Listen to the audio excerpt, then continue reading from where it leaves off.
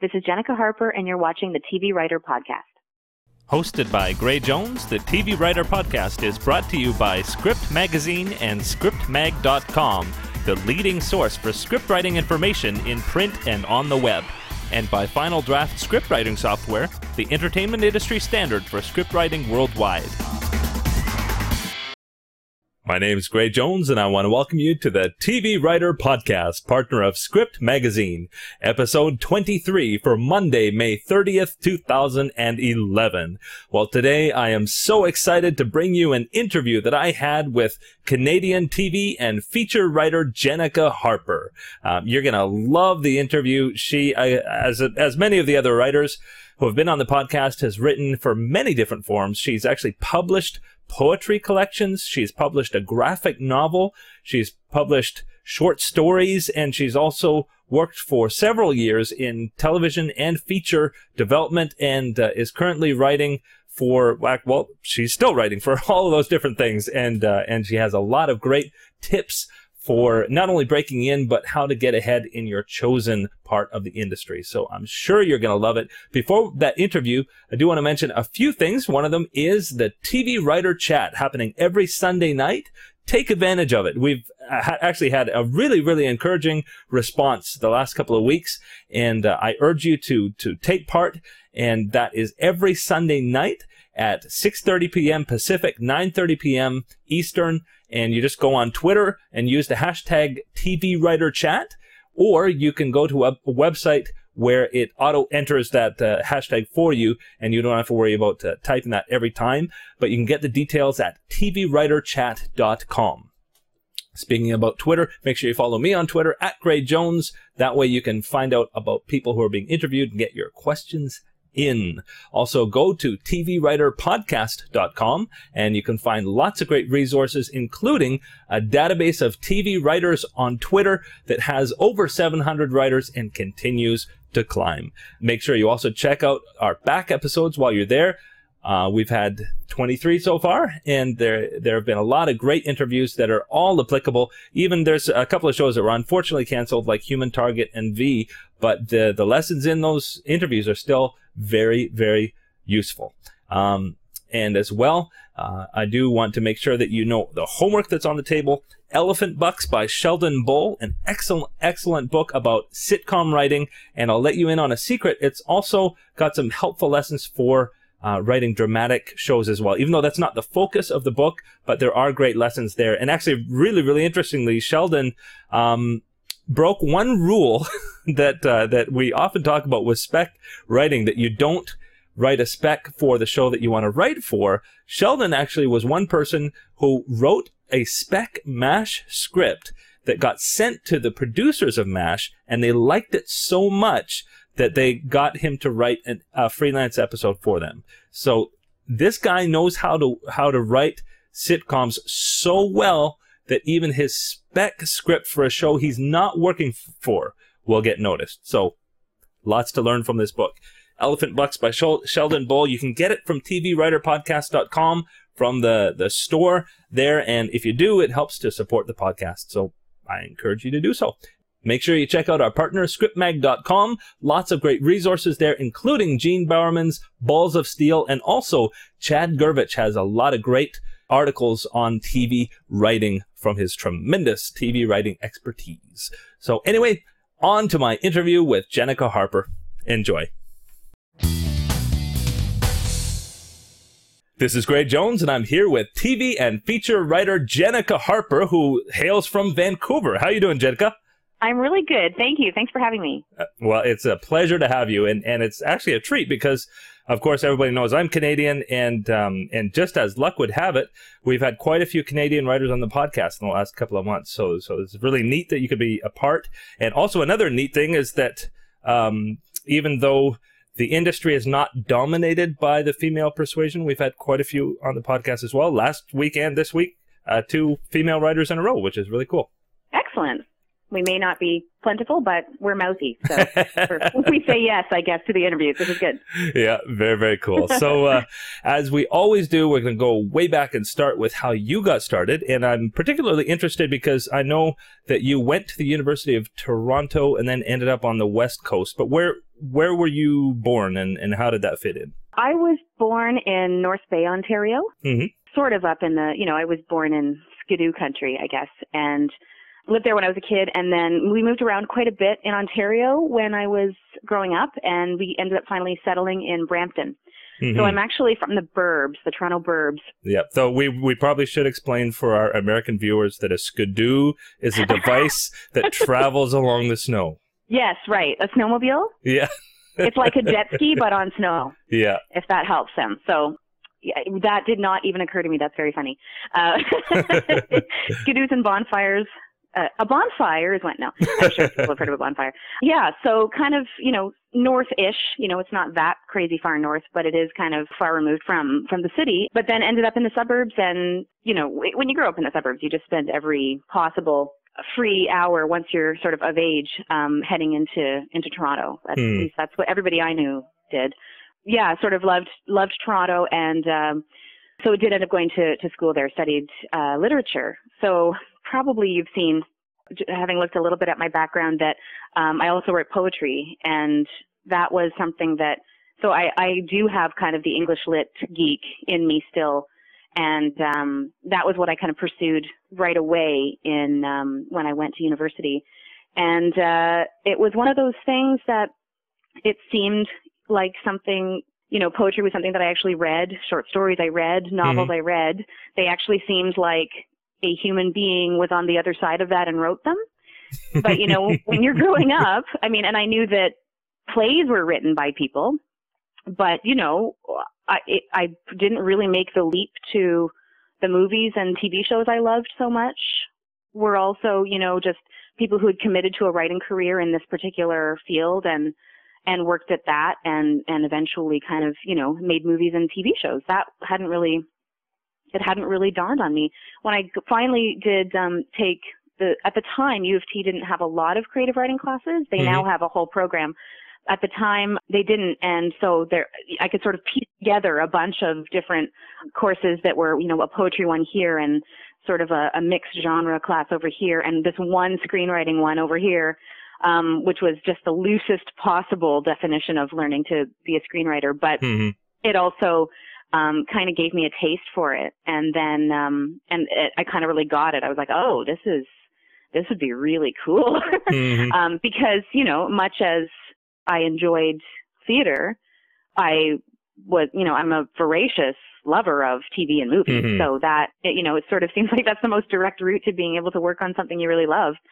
So, so I guess what happened was when I was graduating university, it became clear to me that either I was not done with school or maybe just too afraid to actually do something other than school. So I was sort of torn between an academic route and the creative route that is really what I wanted to pursue. So I applied to a few different master's programs, and I ended up choosing the one out here in Vancouver, UBC's Creative Writing MFA, which is a 2-year program that is completely creative writing as opposed to a partly an academic stream and partly a creative stream. And it's the only one that I applied to that also had this screenwriting. I was kind of coming in as a poet, which was, I don't know, it seemed like the thing to do, to apply as a poet and do this fancy degree. And but in the end, out here, I ended up falling in love with screenwriting yet again. It really clicked that way. And I was working with Linda Svensson, who is one of the writers of Human Cargo. I don't know if you ever saw Human Cargo, but it's a terrific miniseries. And many other adaptations. She's a wonderful writer. And Peggy Thompson, who wrote Better Than Chocolate and a number of other features. So I had, some pretty amazing women they happened to be women, but they were, great mentors for me. And after that, I kind of swapped. Poetry kind of ended up taking a back seat. And I still do write in that form, but that's kind of just more for the pure experience of it and enjoyment of it. And it's, it's a small but rich community in Canada, and I'm part of that community too. But TV and movies are really where I wanted to throw myself at a career in screenwriting. So that's kind of when it happened. And that's why I've been out here for 12 years, 13 years, something like that. I think it came out in 98. Well, before we move on to TV and features, because it is fascinating how many different genres you've worked in, really. But before we leave, I'm really impressed with the fact that you have continued your poetry. You've had poetry fiction published in literary magazines, over 25 publications. Don't be too impressed. You've published 2 collections of poetry, one in 2006 and one in 2008. So, I mean, this is obviously something that's still very much a part of you. It is. It is definitely alive for me. Yeah. What happened was, it's. I say don't be too impressed because, it's something that I selfishly really love to do still. So Can you hear that siren? I'm really sorry. That's okay. I live at a major intersection here in Vancouver. I'm not hurt, if anyone's wondering. I'm okay. I'm going to be okay. Everybody's going to be okay. So I continue to work in poetry partly because there's no money in it. That it's another way to sort of express yourself creatively and to push the envelope in terms of language and storytelling. My poetry is quite narrative based, so it's pretty accessible for the average reader. But it is, because there's no money in it, it is sort of for the love of the thing, which is can be a really nice break, to take. It can be a really nice sort of change of pace to say, I'm just going to work on something that is because I'm experimenting with something, not because I need to be able to sell it or use it as a sample to try and get a job. And that's what I love about it. So I just continue there's not a lot of pressure on that part of my career. So I really enjoy that. Well, now, short stories in particular can transition into features. Have you found any of your poetry or fiction motivating your other narrative work? In a really direct way? Well, yeah, like have you been inspired as you wrote a poem and thought, oh, that would make a great idea for this? Well, because I know you did do a graphic novel that was adapted. Yes, I guess I have, and I'm not really sure. I'm not really sure how to articulate how that has worked. It's been sort of a really messy process, but there's been a few different things. One was in my first collection of poetry, there is a long poem that's kind of the heart of the book. And I did adapt it into a short film. So that is out there because the material was kind of conducive to a lot of different ways to approach it. So I had approached it in this kind of more cerebral and meditative way in the poem, but it translated pretty well to one scene between a couple and kind of maybe the beginning of the end of their relationship, and it kind of plays out visually. And so it was actually really a neat experience to take an idea that I felt like I had gone all the way with in the one form, but then the minute that you kind of shift your perspective, you find something new in it and kind of get excited about it again. It was really neat. So that was one. My second collection of poetry is one long narrative. It's sort of short poems, but they add up to a story. And I've had conversations, for sure. It's very early, but I've had conversations about with a couple of people about possibly trying to adapt it into a short or even possibly a stage piece, a kind of art installation stage piece, which would be really suitable for this particular story. So yeah, I do find that it kind of fuels. It's just really good practice, I think, to think about the material in different ways. I do often, that graphic novel that you mentioned. So I wrote this comic called Abigail's War, and I originally had the idea for it as a TV series. It's a period piece, so it's kind of a tough sell. It worked really well. It's quite a beautifully, the artist was really wonderful, and it's kind of a beautiful comic. And now we got telephone funding to do the draft of it as a feature. So it's kind of, really that idea has run the whole gamut of, now I need to write a book of poetry about it, I guess. But, it has gone through all these different sort of iterations. And I guess that just means I am really taken with this particular idea, and I want to see it kind of grow and maybe actually be seen in some other form. So, yeah. Well, it is a really interesting thing that, especially if what you love is story, but it's not locked to a particular genre or medium. Often it will evolve, and there's life inside that story that you don't necessarily know what the best way to tell that is. Yeah, absolutely, absolutely, and I think that's. I mean, I like that. I think I completely respect people who say, I only think in features, or I only think in series, TV, or I only think in prose, novels. And again, still okay, still not hurt. There it goes. I'm a little annoyed now, but I'm not injured in any way. For me, it's good practice because I like the idea of maybe working, in adaptations and that kind of thing. So I like having the practice of kind of having these different perspectives on the essence of a story or the essence of a character or even an image, Poetry and screenwriting have a lot in common in the sense that, unlike, say, a lot of prose, like a lot of novels, poetry and screenwriting deal very much in the image to tell, telling a story, in economy, there's no wasted space in a good poem. So a lot of people that I know a number of people that actually work in both forms, and people do sort of feel like they mesh well. They marry well. Very, very cool. So moving off of poetry now and on to screenwriting and television and short films. From the point where you graduated with your MFA in screenwriting, or creative writing rather, from the University of British Columbia in 2000, what was next? What was next was a bunch of stuff, I guess, at the same time. The very first thing that happened was my thesis advisor sort of encouraged me to get out there and talk to people. I hope this is good advice for some people who are just starting out, but, if you do that thing where you ask somebody who is doing something you might like to do someday, if you can buy them a coffee or a beer and just talk to them about, the industry, people often say yes. Yeah. They're willing to take their time. It's amazing. And people are kind of, either everybody gets that, they were there once on the other side of the table, or everybody likes talking about themselves and feeling smart and feeling like they know stuff. Yeah. Probably a combination of both. But I asked people, and people were happy to go out for a drink and just talk. And one of the people that I approached was someone that I had met through sort of a panel discussion, a visitor in class, actually, a guest speaker. At the time, there was a CBC show in production, a drama called These Arms of Mine. And Phil Savas, who was a wonderful man and producer and writer and many other things, he and his wife, Susan Delagull, had created this show together, and it was, they had shot a short first season, and they were shooting sort of another half a season.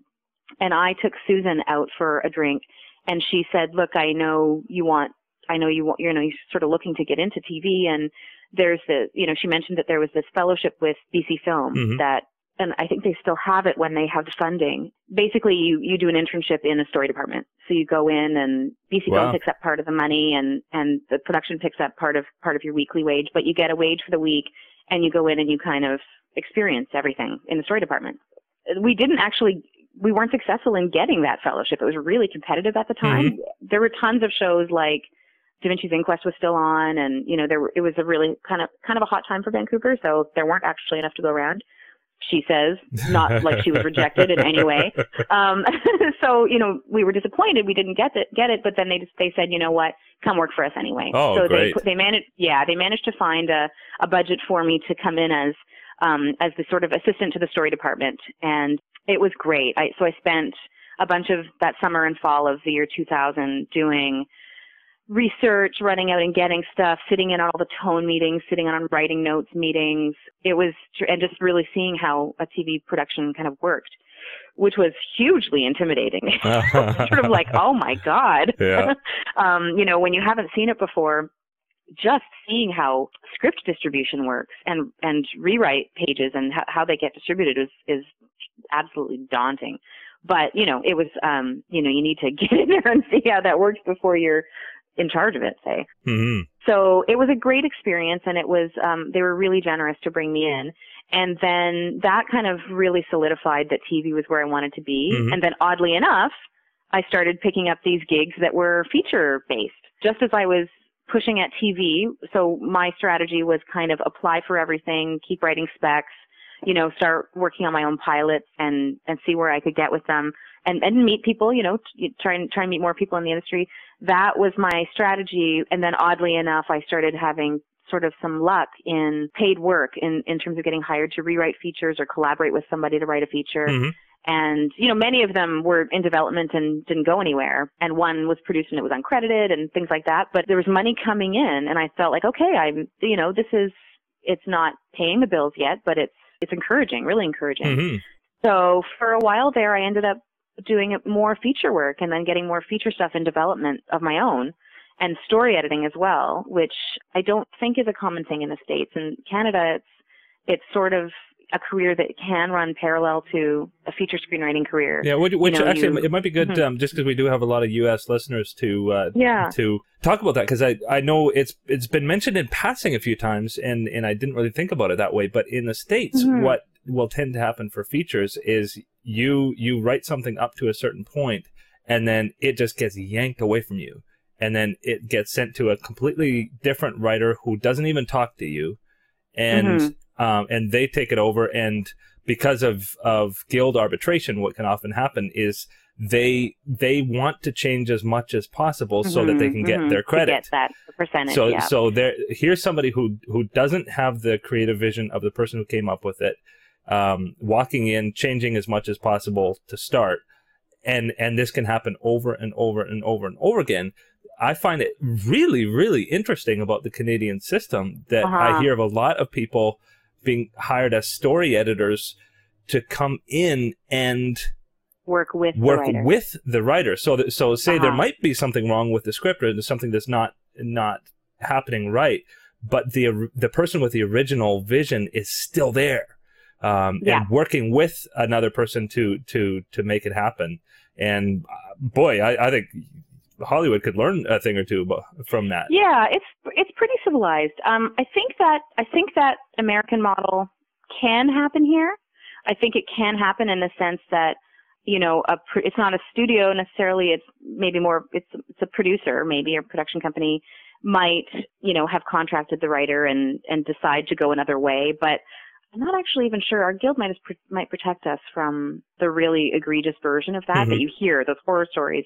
You hear, there's all those famous stories of, so-and-so got sole credit on this, and they only because none of the other writers' percentages, added up to enough to get the credit or whatever. Crazy stories. I don't know if it could literally happen, but the culture of it happening is definitely not how it works up here. That it's much more, story editing is a collaborative thing for sure. I mean, that's not to say, like, I have done a couple of, like I said, sort of rewrite work, which can be, I am the second writer to come in. This has always been amicable. It was either a first-time writer that was on board with another person coming on, or it was a writer that was just done with the project, had no investment in it anymore, and allowed it to happen. That I experienced as well. But the story editor really, from my perspective, the story editor is the producer and a funding body are paying me to help the feature writer get through the next draft that is the movie everybody wants to make. So it's really, instead of there being a culture of, studio likes idea and script and tolerates writer until they are no longer comfortable that the writer's going to be able to achieve what they want to achieve. Instead, it's like you're always kind of invested in that this is the writer's project too. And you're kind of teaming up, producer and writer and maybe director and maybe story editor. You're all kind of teaming up to try and get the script into shape and as strong as it can be so that A, it has the best chance of getting greenlit, and B, makes a good movie.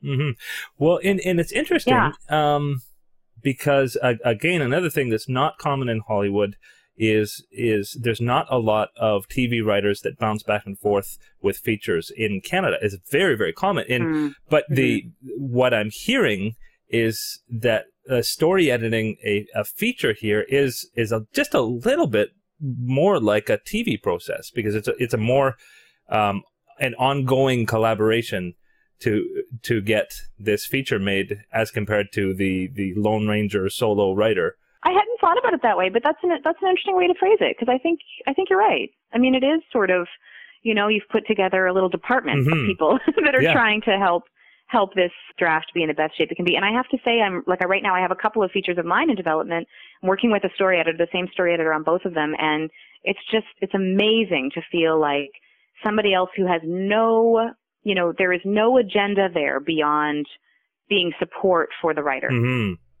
I mean, they do have an agenda to the producer in that they're trying to help the writer meet what the producer's expecting you to get, get to, but that there's no, it's like it could not be less insidious. It's completely a person to talk things through with, a person to bounce ideas off of. And often the story editor provides full-on ideas, like maybe this scene should be this, and it should be in this order, and this should happen next, and what if you did this for the ending? And when that happens and it's worth doing, it's really exciting because you feel like you have an extra brain at work on your story. So it's like having a writing partner without the long-term commitment. Yeah, there you go. Wow, which is really cool, because often that's one of the reasons that people are afraid of having a writing partner, is because of the long-term commitment. So right, and it's kind of it's a complicated relationship, whereas the writer-story editor relationship, not complicated, not really. Very, very cool. Well, let's hop back onto the chronology. So you also worked as a script analyst and still do for BC Film, Movie Central, Praxis Center for Screenwriters. That's a lot of names. But tell me a little bit about that. Well, you're outing me. I have, yeah. So I think people do this. So is this even clear what this is? I guess I should explain. In Canada, we have, our film industry is so largely based on these government bodies that have money to distribute, to support features and TV being made in the country, because we just don't have a studio system or enough people or money to sort of, for it to be self-funding. At least that seems to be the problem. So there are these government bodies that give out money, and you apply. You have to go through these, sort of kind of like a grant application.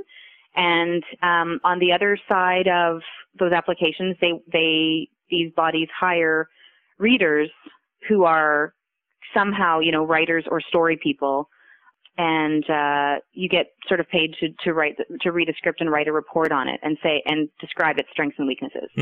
And for some of those agencies, they want sort of, the marketability, the really, like, is there an audience, and is this script going to reach that audience, and that kind of thing. So, so I did that for a number of years. That was sort of, I've kind of stopped doing it lately. And I say that not just because I don't want people to egg my apartment or anything.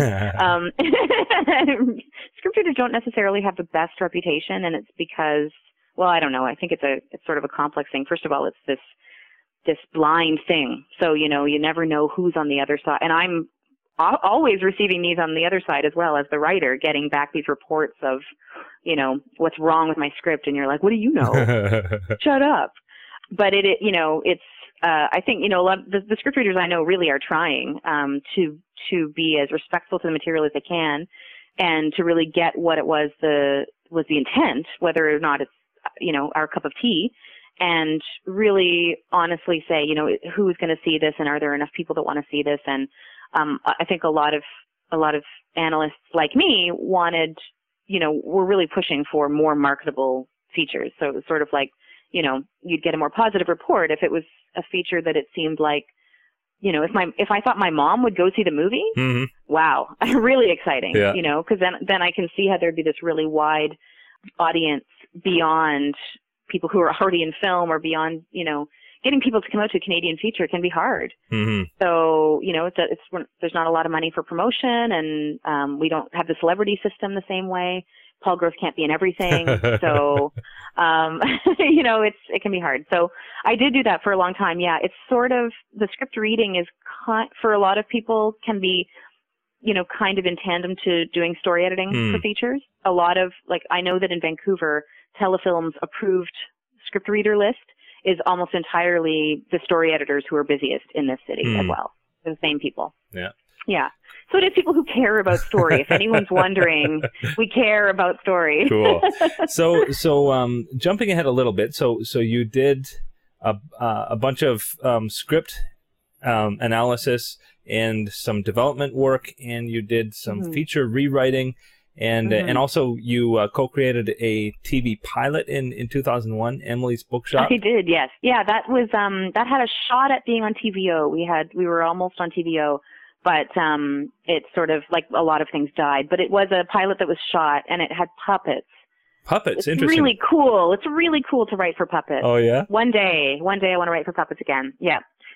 Very, very cool. And then just to move ahead. So then in 2003, you got an opportunity to actually be an instructor at Vancouver Film School, which is one of the more respected programs in the country. Mm-hmm. It was great. Yeah. It's a really good program. It's an incredibly rigorous program. Mm-hmm.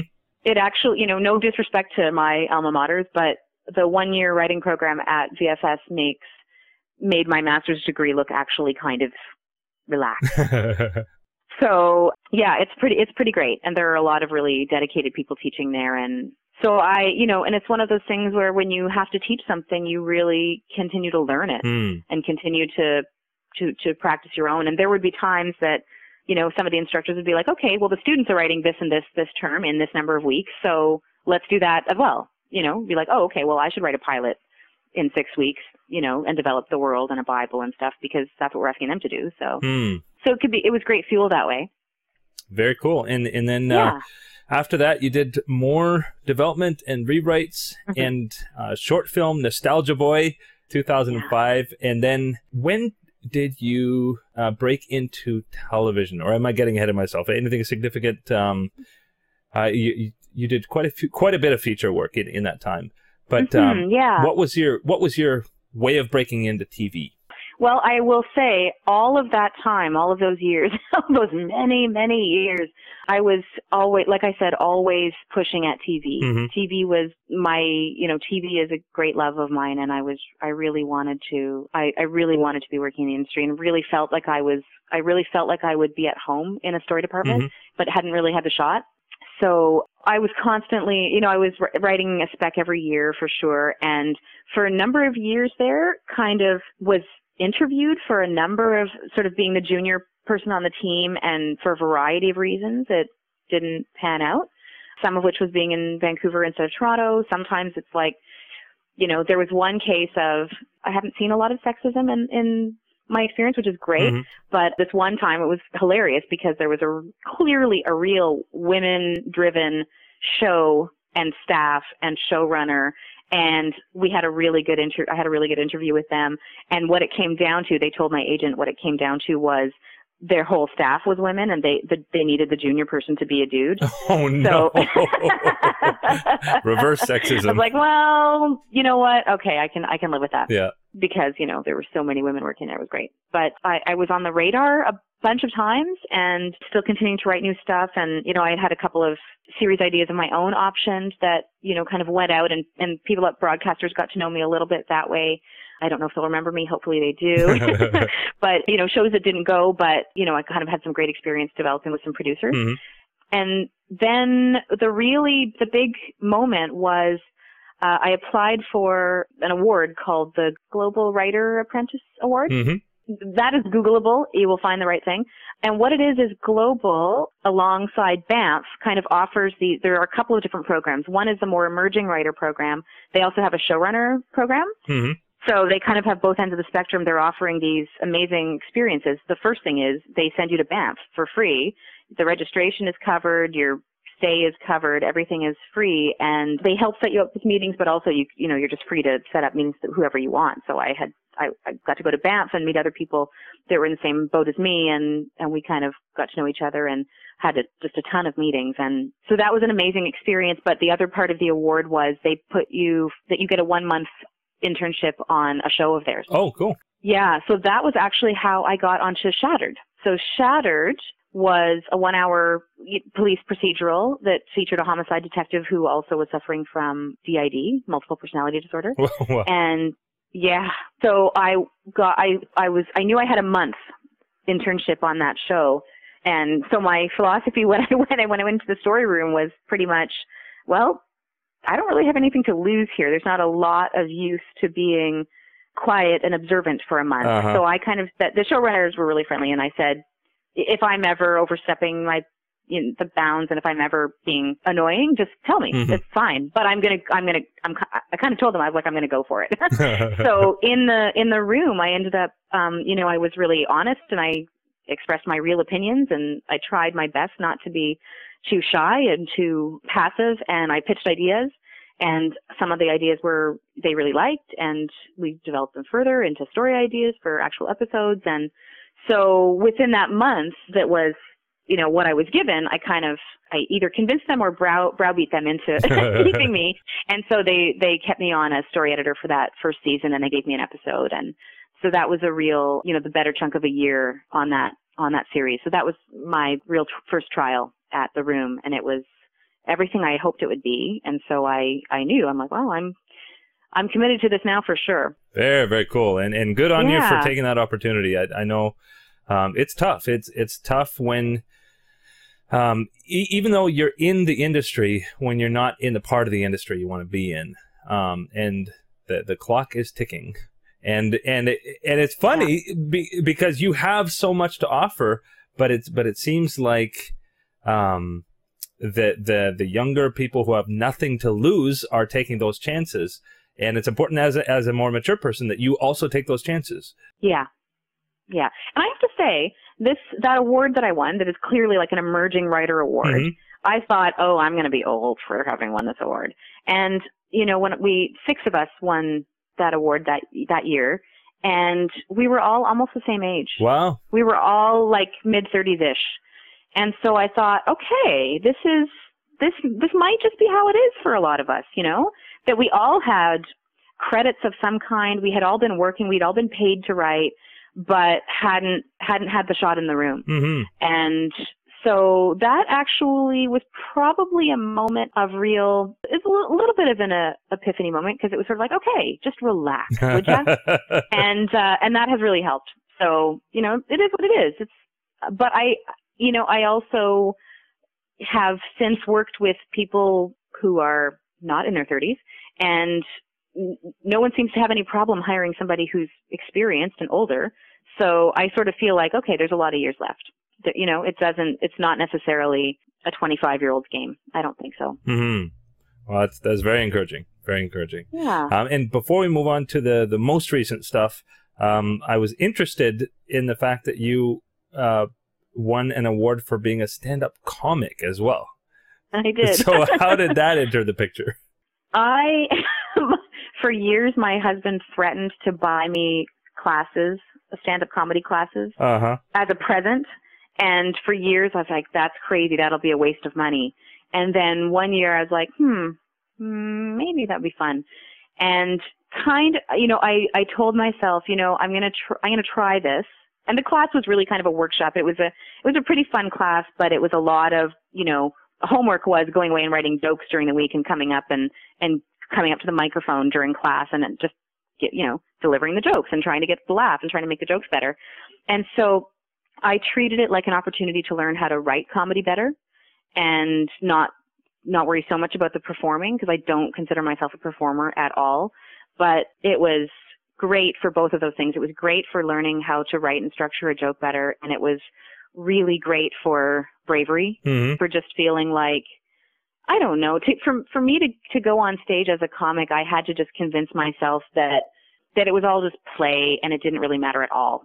Like, really, come on. I mean, we're not saving lives. We're not, what is the absolute worst that happens here?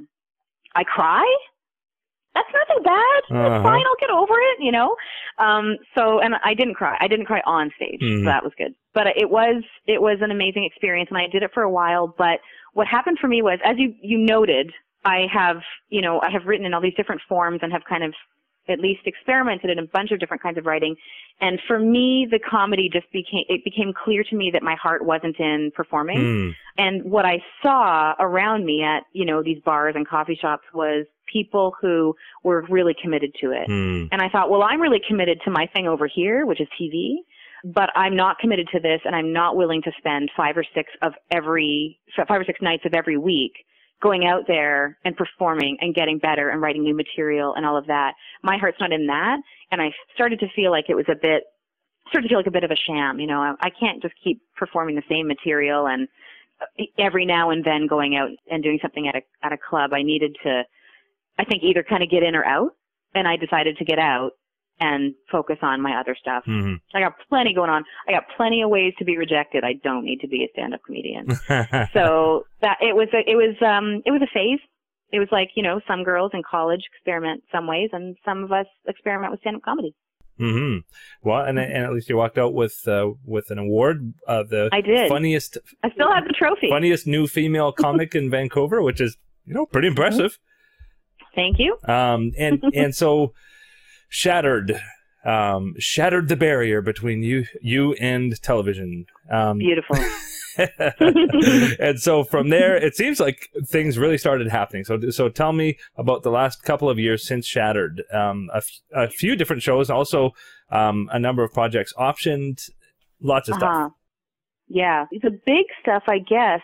It was interesting how, I don't know that a lot of it necessarily comes directly from the one job, because a lot of things happened kind of in 2009 for me, and to me, the lesson of them, or the way I kind of think of them, is that I'm one of those people that kind of plants a lot of seeds, or however you want to call it. I had a lot of things that were sort of out there, and some of them finally clicked. Some of them finally got going. And so one of them is this mini series that I have in development with the production company in Vancouver is How Sound, and our network is Showcase. And so 2009, that trip to Banff, in fact, is when Showcase said, yes, we want to put this into development. Wow.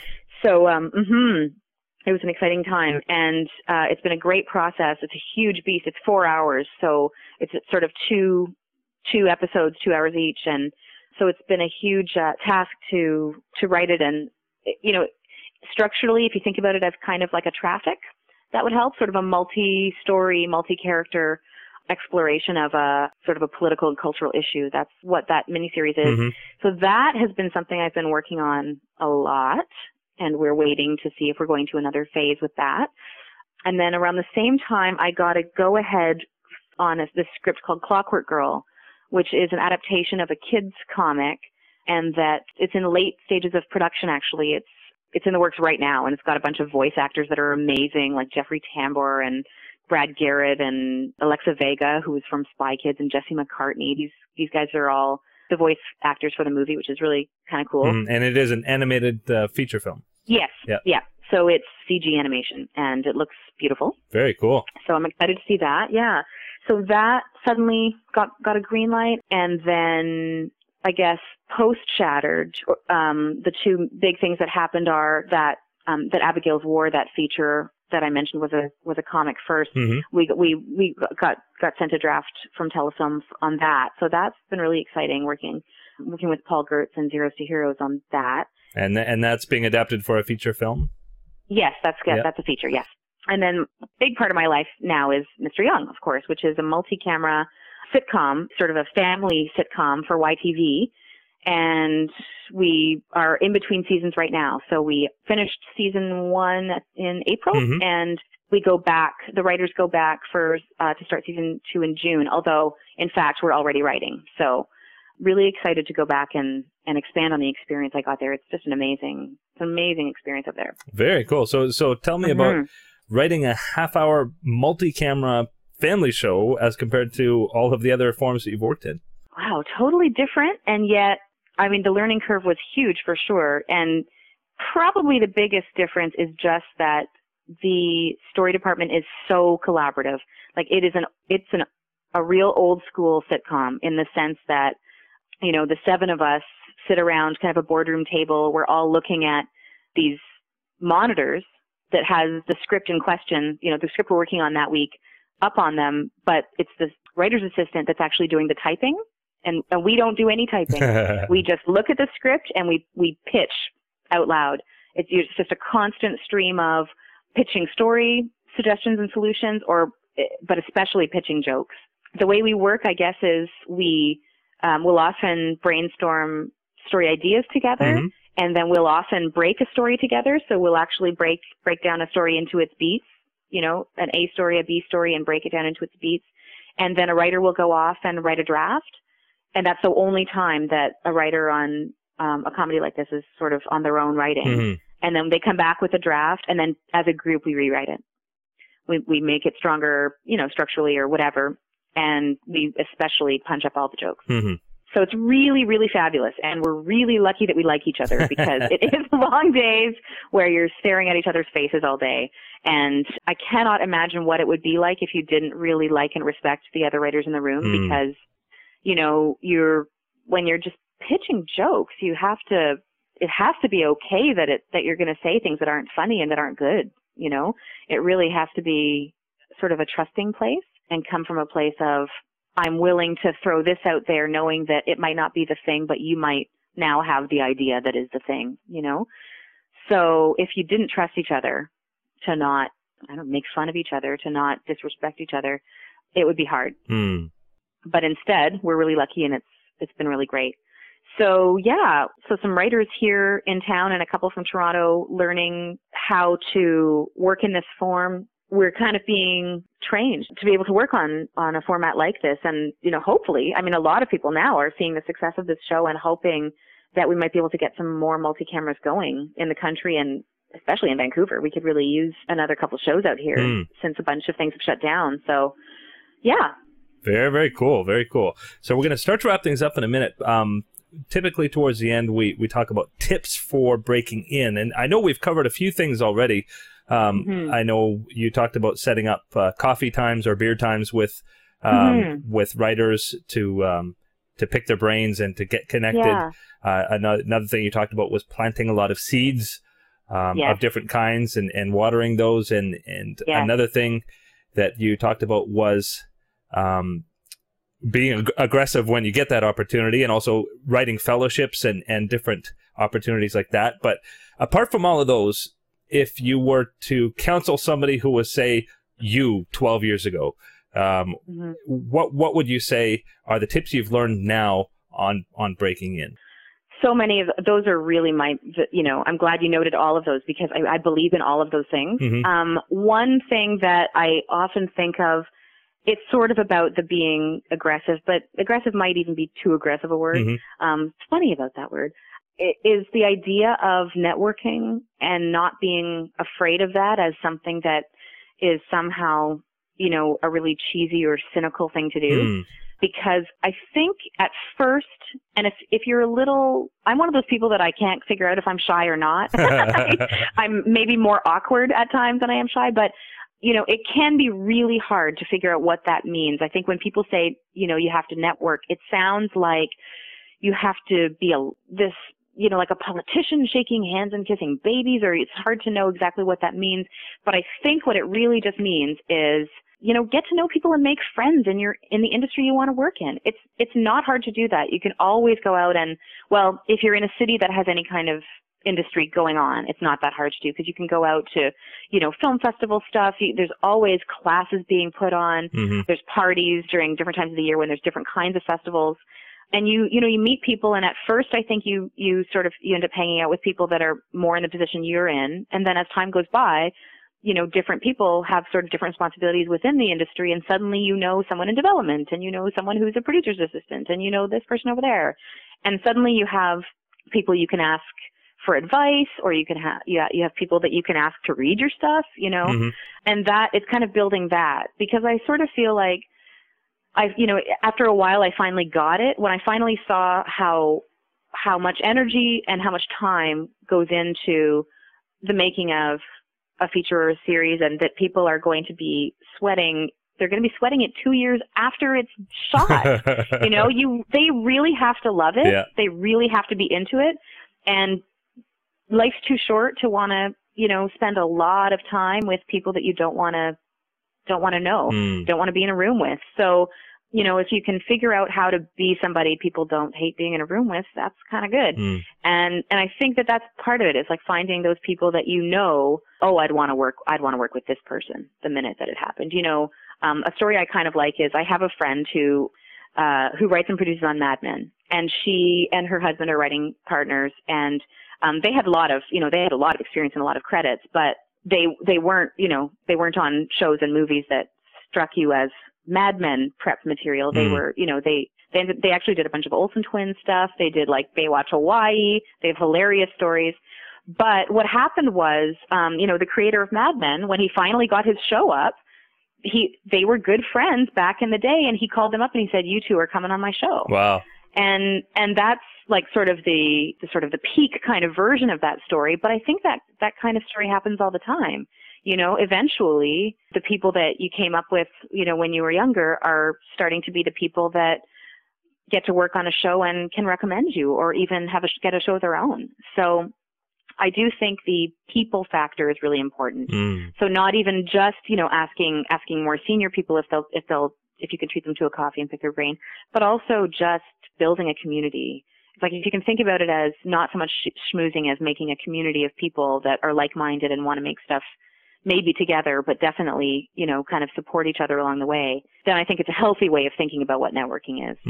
Well, actually, there have been quite a few people on the podcast that have said pretty much the same thing. And oh, good. I know that, the further I get into the industry, I talk about this even just, I work primarily in editing, but it becomes less and less and less about the content or the type of the show, and more about who I want to work with. Yeah. It just makes sense, right? Because you want to enjoy coming to work, and enjoying coming to work is a lot of who you're with. Yeah. Otherwise, how long are you going to last? You're just going to want to quit and take up some sane business. Yeah. And that's no fun. So, yeah, I think that's, the sort of the most naive version of myself. That's what I didn't know, is that it's not something to be ashamed of, this idea of networking. I think people who aren't in the industry, there's a kind of derogatory vibe about the idea of schmoozing, which is I think kind of a stupid word, because it does sound like all you do is go to cocktail parties or something. But that's what I would have wanted to know, I think. That, and just, apply for stuff. Just reach for it. Yeah. Someone's going to get it. Might as well be you. Why not you? Yeah. Yeah. Wonderful. Well, I guess we'll end it here. You've been very, very generous with your time. And one thing before we go, you didn't say anything about being an adjunct professor at UBC as well. It was brief. Yeah, it was brief. Okay, so you helped out a little bit. But wow, you've got a lot of projects on the go, and it sounds like things are really hopping for you, which is awesome, especially in Vancouver. I know I've spoken with other Vancouver writers that were feeling like things were a little harder there than this part of the country. So I don't know why, but I happen to be lucky right now. I'm sure everything, I think, sort of, there are spikes and valleys, and I happen to be enjoying being busy, but hopefully we're just going to get a lot more production stuff happening out here, and everybody will be working more. Very, very cool. Well, I really appreciate you taking the time, and I really think that people are going to be very encouraged by all of the things that you've shared. I hope so. Cool. Thank you so much. Okay. Well, thanks so much. Okay, take care. Okay, you too. Bye-bye. Hosted by Gray Jones, the TV Writer Podcast is brought to you by Script Magazine and ScriptMag.com, the leading source for scriptwriting information in print and on the web. And by Final Draft scriptwriting software, the entertainment industry standard for scriptwriting worldwide.